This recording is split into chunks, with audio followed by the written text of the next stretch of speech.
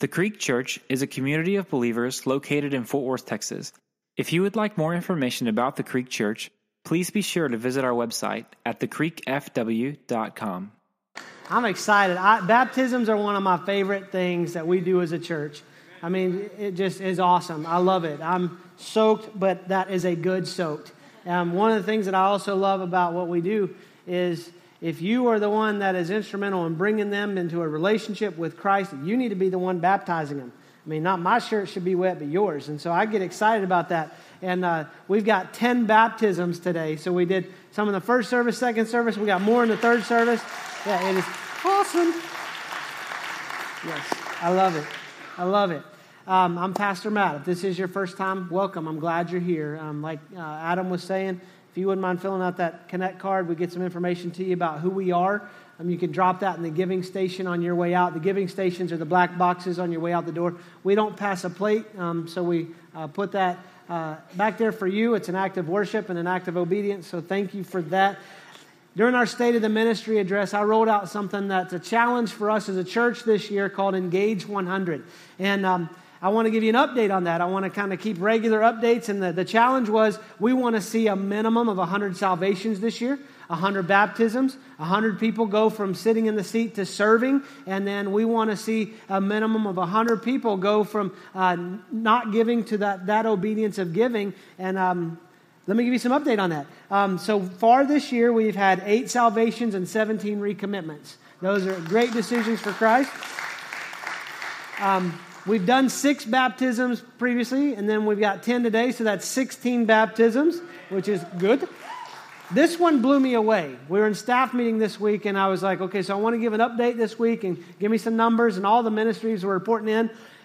And so far this year, new volunteers. That's not, hey, we just had these people step up at Easter. We had a ton of you step up at Easter, which was awesome. But this year, people that have said, I'm going to start serving beyond Easter is 59 people. Isn't that incredible? So thank you for that.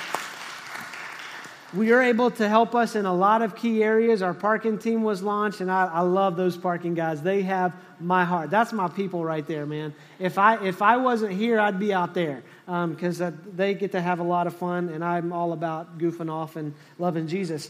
So, and then the other challenge I gave was the giving side. That if you're not giving, then I'm challenging you to hear God. And obviously, anytime you're going to give, you need to hear God and give cheerfully. But my challenge is I want you to pray about starting somewhere. Because for most people, starting at a big amount it's overwhelming, and the enemy just gets you tripped up. But start somewhere. So the challenge was $100 a month.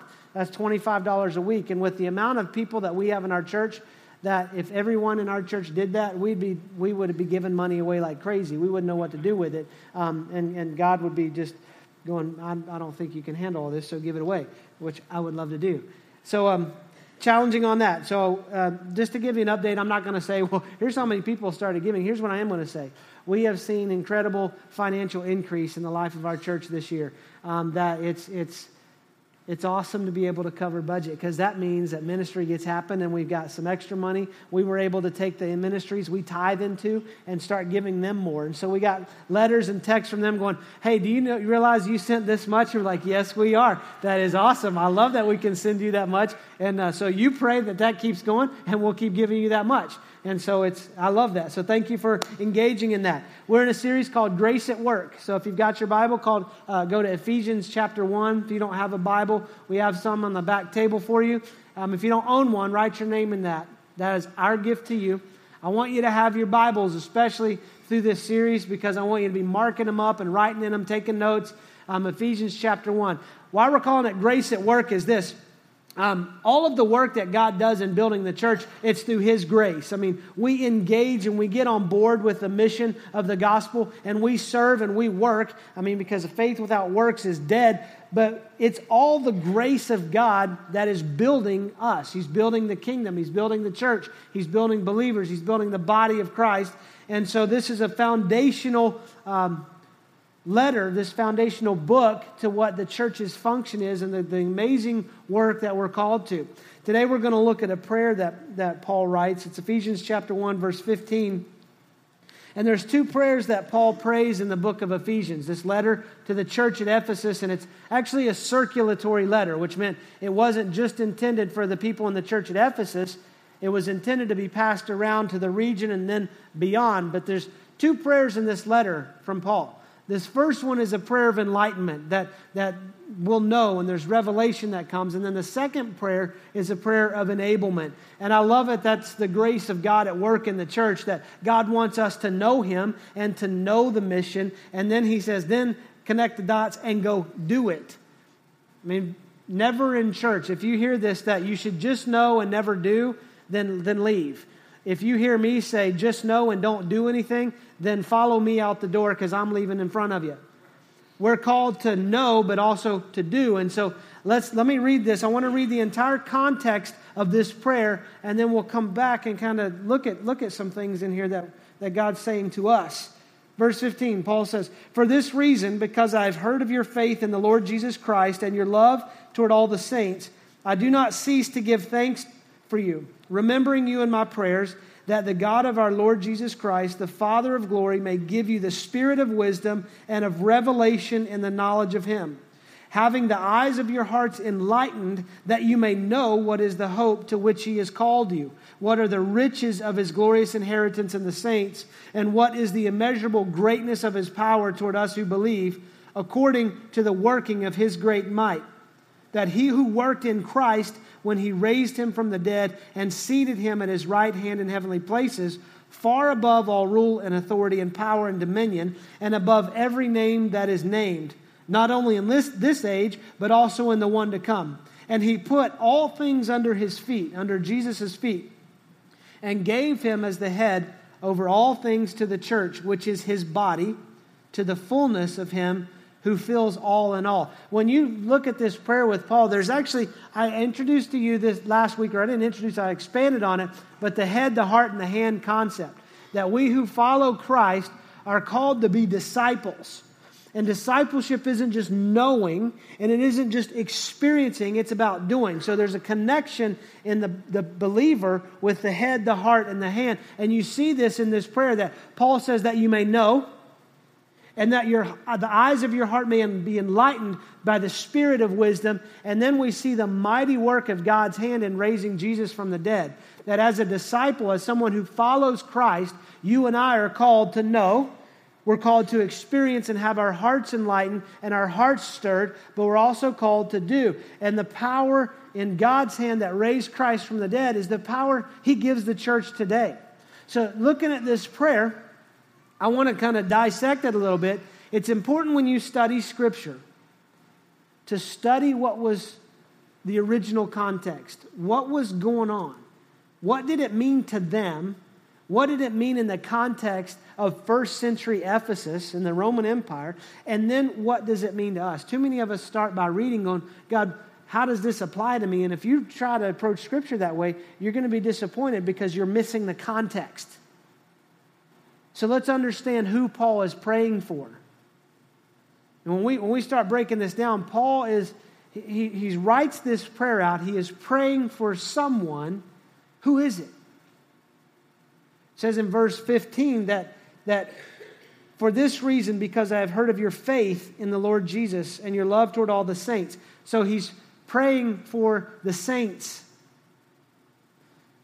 He's praying for the faithful in verse 19. I'm sorry, in verse 15. 15 is saints and faithful. Verse 19. What is the immeasurable greatness of His power toward who? Us who believe. So he's praying for believers. And then verse 22, he says, Christ, who is given as the head over what? The church. He's praying for the church. So what does this mean? It means that Paul is not just praying for the original people who received this letter. Paul is praying for you and I. Because you and I, in Christ, are found faithful. We are believers. We are the church. And some of you are like, well, who are the saints? If you're in Christ, we are the saints. Well, I haven't done enough good things and good works to be a saint. No, you haven't. And let me just help you with that. You will never do enough good works to be called a saint. The best we can put before Jesus is filthy rags. It is by His grace and by His blood shed on Calvary that you and I become the righteousness of God, and we are seen as saints through the blood of Christ. And that in Christ we are found faithful. Our belief is in Him. And when we're in Christ, we become part of the church. I'm not talking about the Creek. I'm talking about the church. Jesus is the head of the church, and then you and I are the body. So Paul is praying for you and I. Here's the beauty of it. He says, since I hear about your faith and your love towards the saints. Okay, the church is called to love one another. And he says, I'm moved by this because I've heard of it, and I'm moved by your love towards the saints. The church is supposed to help take care of the body. We're supposed to work in the community and be a part of the community and reach the community, go to those who are lost. But the church also has a responsibility to love the saints. Here's what I've learned, that love leads us to action. When I love Jesus, I love other people. The way that works is Jesus loves me and then loves through me. And what is beautiful about this, I see this not just in this room and in the lobby, but I see it in the context of our community that loved people love people. When we really realize how much God loves us, that transforms us, and then we begin to see people through the eyes of Christ. We begin to love people the way God loves people. How much does He love people? So much so that while we were yet sinners, Christ died for us. We become sacrificial in how we treat the people around us. We begin to love people that honestly society may say is unlovable. When you realize how much you're loved, you start loving the people you're sitting in traffic with. That's transformational. When you're sitting on 35, you're like, I love the people around me. I'd rather love you while I'm in front of you or to the left of you going around you, but I love you. Love leads us to action. So Paul is praying for you and I that our love marks what the church does. So who he's praying for, we get that right. You and I, right? Those who are in Christ. Now, if you're not in Christ, you're not a saint. I mean, I know a lot of people every week that can sit in a church. They can be faithful in their church attendance, but there's no connection with Christ. You're faithful in doing the duty of a saint. Like I go and I punch my time clock at church. I do these activities. I serve because I'm told to serve. I give because I'm told to give. And you have absolutely no heart connection. You're not part of the church. You're going through some motions that are not going to get you anywhere. So he's praying for those who are part of the church, those who are redeemed in Christ. Those who are found faithful in Christ. So what is he praying for? I mean, I don't see him praying for our circumstances. You know, I'm praying for the church at Ephesus that they may all get good jobs and they may all get this and get the desires of their heart. Paul's not praying for their circumstances. Now, let me clear up something theologically for you. I get this feedback even in my own church, where people think it's wrong to pray for themselves. I don't want to pray for myself because that's selfish. And God said, you know, God didn't say that. Somebody in your past said it's selfish for you to pray for yourself.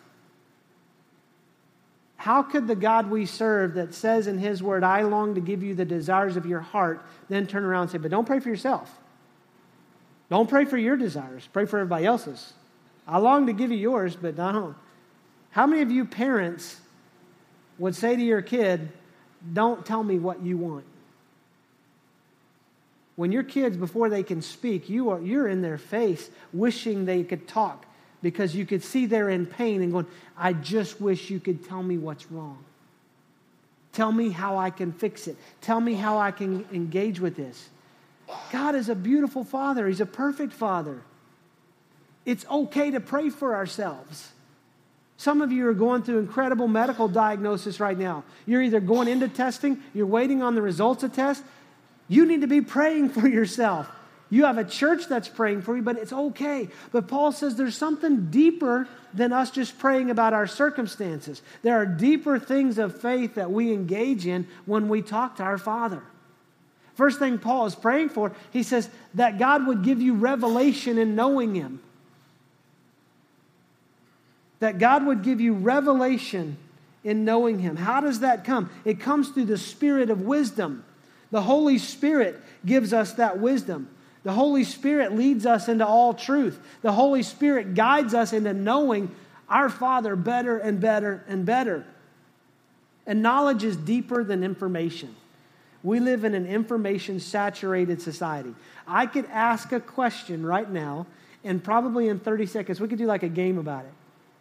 In 30 seconds, I could probably have 50 people standing up here with the answer found on Google on their smartphone. We don't lack for information. We lack for revelation. And God says, I want you to know me. Revelation, here's what I've learned in faith. And it's okay to have doubts. Doubts should lead to questions. Questions in faith, we desire answers, but what God longs to give us is revelation. That when you have doubts about my character, ask me about it. And I'm more willing to lead you into revelation than give you an answer. What is it? What do we mean by that? God wants us to know Him. He wants to experience His character. He wants to know Him instead of know about Him.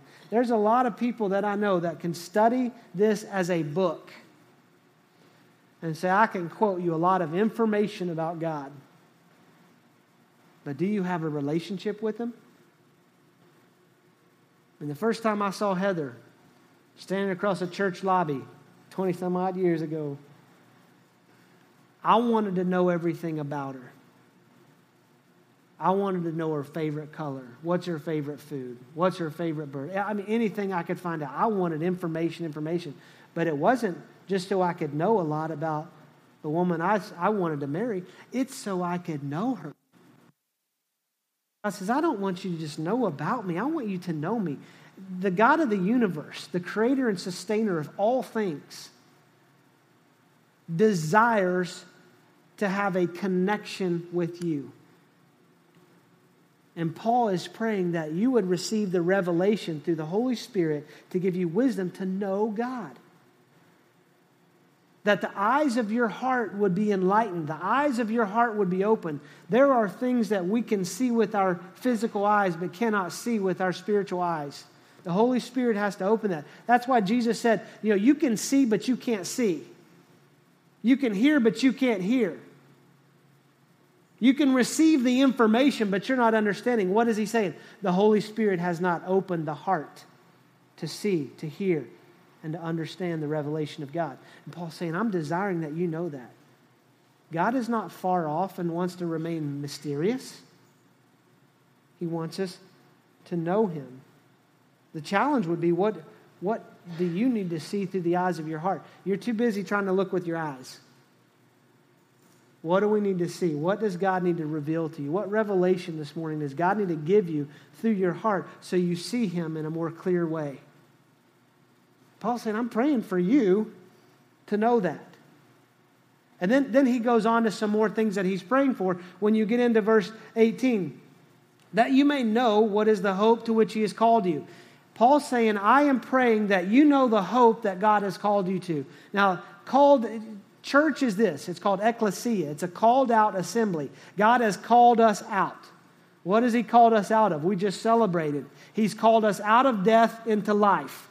He's called us out of darkness into light. 1 Peter 2:9, He's called us into His marvelous light. In 1 Peter 5:10, it says that He's called us to glory. You and I need to realize that we have a high calling in our life for the glory of God that goes way beyond our jobs. We reduce God's calling to what place I should go and give 8 hours a day to. God's calling on your life is for His glory all of the time, forever and ever. That's why we see that whatever you do, whether you eat or drink, whatever your hand finds to do, the whatever encompasses everything, do it for the glory of God.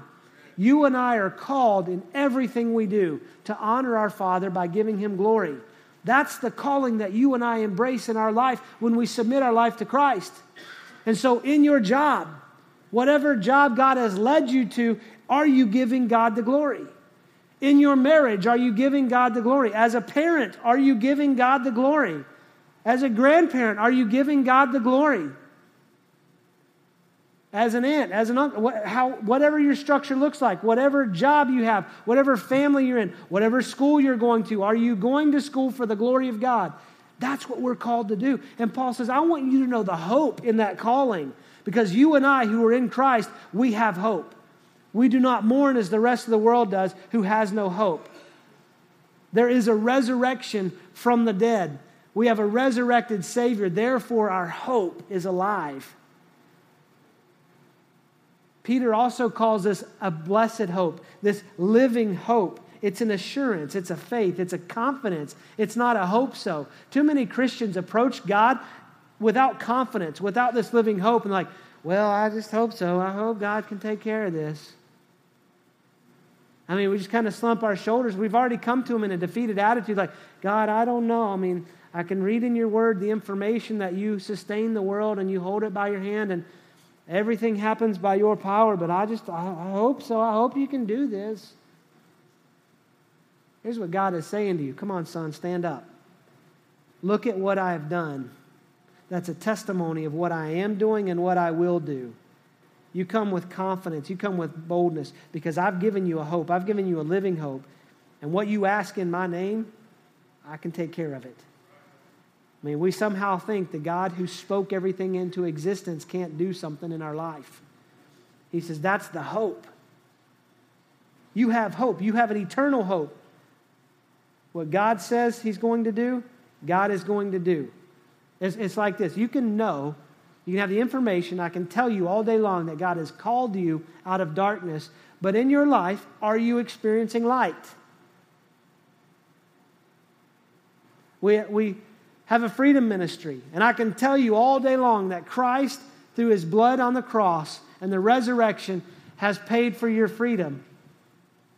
But too many people are willing to sit in a cell and the door's wide open and they just sit there. They're not experiencing freedom. They know they're free. I'm free. But they're unwilling to experience it in their life. Paul's saying, I want you to know the hope of that calling and experience the hope of that calling. Hope is a dynamic force. Then he goes on, verse 18. What are the riches of His glorious inheritance in the saints? Paul says, I want you to know the riches of His glorious inheritance. Now, what is the inheritance of God? The key is, says, in the saints. The God of the universe, who owns everything and created everything, has an inheritance, and it's you and I. I mean, have you ever had to face that daunting task at Christmas and birthdays of what to get somebody who has everything? I mean, Heather and I go through that. Like, what do we get them? They have everything. What could we possibly give them that's going to just, when they open it up, because everybody does this. When you open it up on Christmas morning, that's exactly what I needed. That's going to make my life better than anything it's ever been. Okay, how do you give a gift to the God of the universe? Hey, God, how about, got it. God, I have a way to make your life better. Don't need that, but I've already got it. What do you give to God as an inheritance? It's you and I. You see, Jesus Christ paid the price. He paid for our sin on the cross.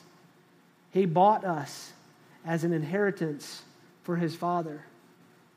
And you and I are our Father's inheritance, and His joy is in His inheritance. His riches are in His inheritance. Not only do we have an inheritance and we're co-heirs with Christ, but you and I, who are believers and faithful in the church, are the inheritance of God. You have incredible value to God. Have you ever stopped to think about that? I mean, the enemy is here to steal, kill, destroy. He's a liar. He's going to lie to you about your self-worth and lie to you about your value. But have you ever stopped to think about how much God values you? That when you read the truth in Romans, when he says that while we were yet sinners, Christ died for us, that God so loved the world, He gave His only Son so that those who believe in Him, we might have eternal life. That God desires none to perish, but all to come to repentance. That He's called us from death to life. You and I bring nothing to the table in the promises of God other than obedience. And that's just willing to say, God, I'm going to follow you. I'm going to serve you. I'm going to trust you. And we get so wrapped up on this because the enemy says, you don't matter to God. You don't have any value. Look at the cross to determine your value, not the mirror. Look at the empty tomb to determine your value, not what your past looks like. Because in Christ, God deals with us on the basis of our future, not our past. We were looking online yesterday. My mother and father-in-law are here today, and I'm so glad they're here today. And we were looking online trying to find the values of trucks and determine used values. Every one of us guys has done that. What's my truck worth? What's my truck worth? See, our wives like to watch the show where they take the old lamp in. Like, how much is this lamp worth? It's to a guy, nothing. What's the truck worth? Okay? What's the gun worth? What's the fishing pole worth? What's my stuff worth? And you start answering these questions. Has it had any accidents? What is happening is you're working on this website to determine the value of something based on its past. You and I, in Christ, our value is determined based on our future because God sees us through the blood of His Son shed on Calvary. And He sees His glorious inheritance. And He sees us, and He sees incredible value. And then Paul says that you would know the greatness of His power. That you would know the greatness of His power. The word power is literally translated dynamite. The Greek is dunamis, dynamite. That you would know the dynamite power of our God. See, when you understand that God's power is dynamic and is powerful, it changes the confidence level that we've got, right? Because we realize we're equipped with a lot more than a firecracker. We've got a stick of dynamite. It changes that. And it says the energy, the power, the might that raised Jesus from the tomb, that literally means bursting forth. So when Paul is saying here, let's listen to this. And what is the immeasurable greatness of His power toward us who believe, you and I, the church, according to the working of His great might, God's great might, His dynamic bursting forth power.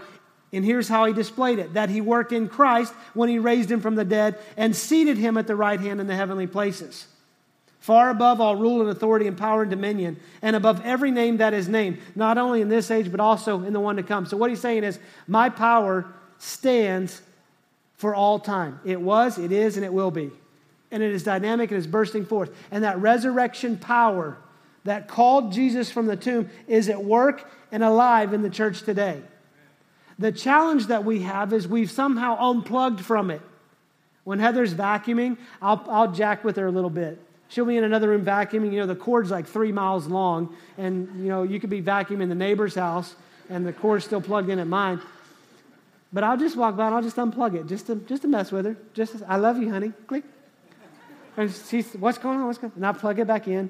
But I was always told growing up, and I think this is a mom's tale, wives' tale, that you're supposed to turn off the vacuum cleaner before you unplug it. Otherwise, you'll get electrocuted.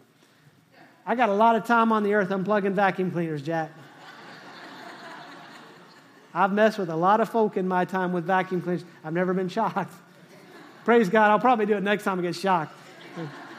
And by the way, man, I do vacuum in my house. And the whole time I'm vacuuming, I'm singing to Heather going, she thinks my vacuum's sexy. Because if she thinks I look sexy vacuuming, I'll vacuum everything. I'm like, I'll just keep going. Den, living room, stairs, countertops, everything. What else you need vacuumed, honey? And then she'll be like, you know what you really look sexy doing? Taking out the trash. Let's do this. You know, you start puffing up. You start to feel that power, right? Like she believes in me. There's power. But somehow the church is disconnected from the power, and we're like a lamp without electricity. The power that raised Christ from the dead. Paul is saying, I want you to know this. I want you to know that the power that was at work in the resurrection is at work in your life every day, not just Easter Sunday. God's power just doesn't display itself on Easter Sunday. It's every day. It's every morning. His joy is new. His mercy is new. His power has been refreshed. And you and I have access to this power. You and I are called to live in this power, that we might know this power.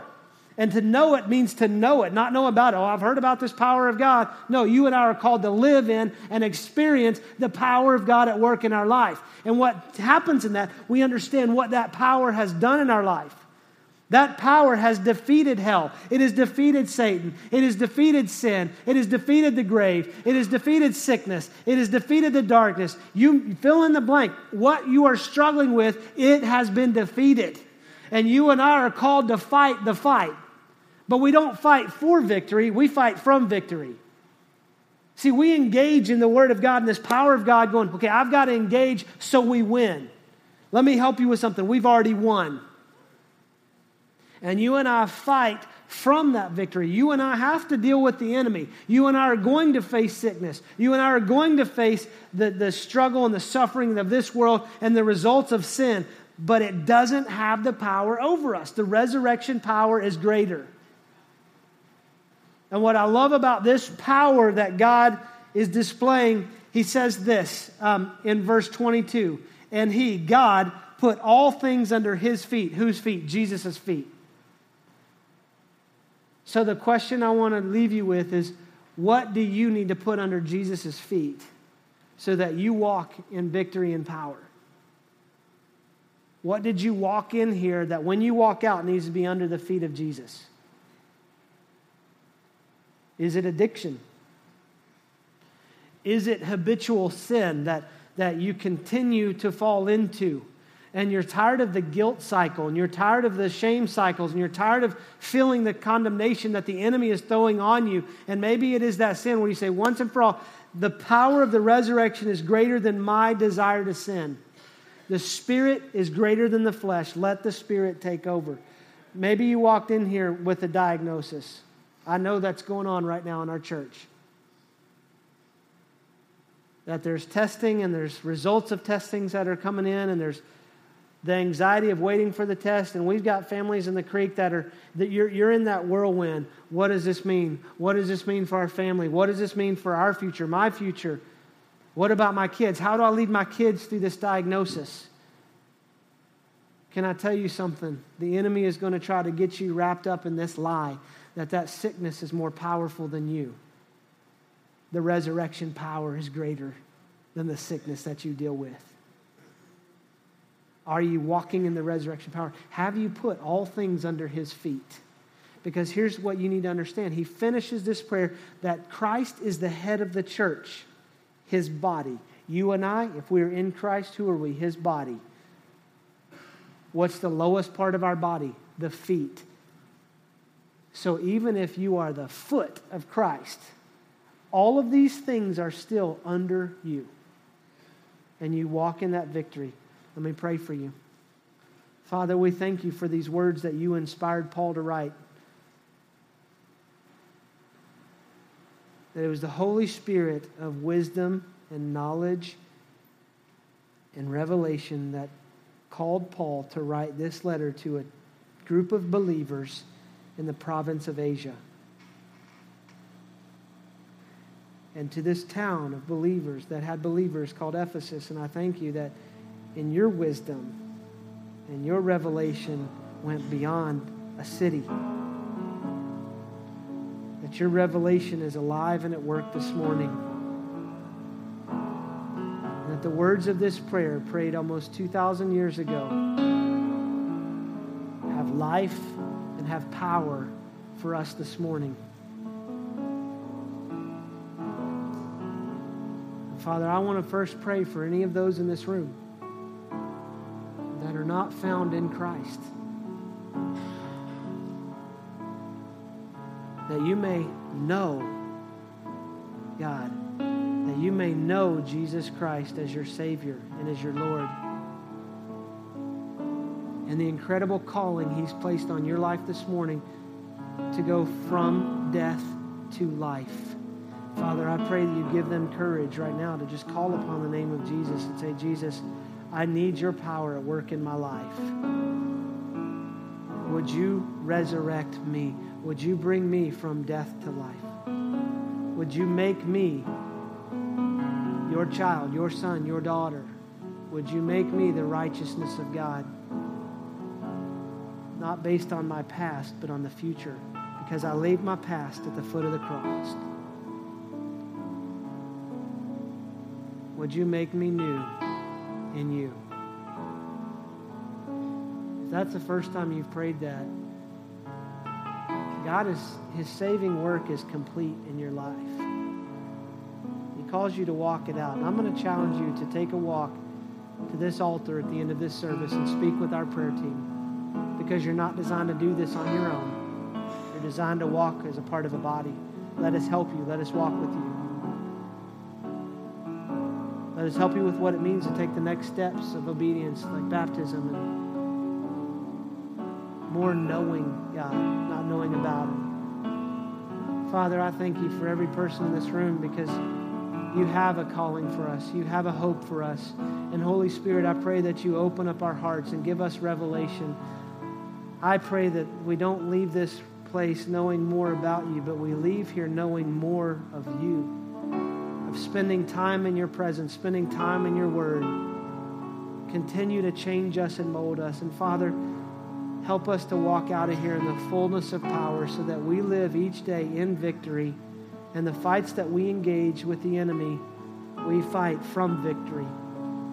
Lord, help us to understand who we are in you, and to live in the fullness of everything you are and everything in our life.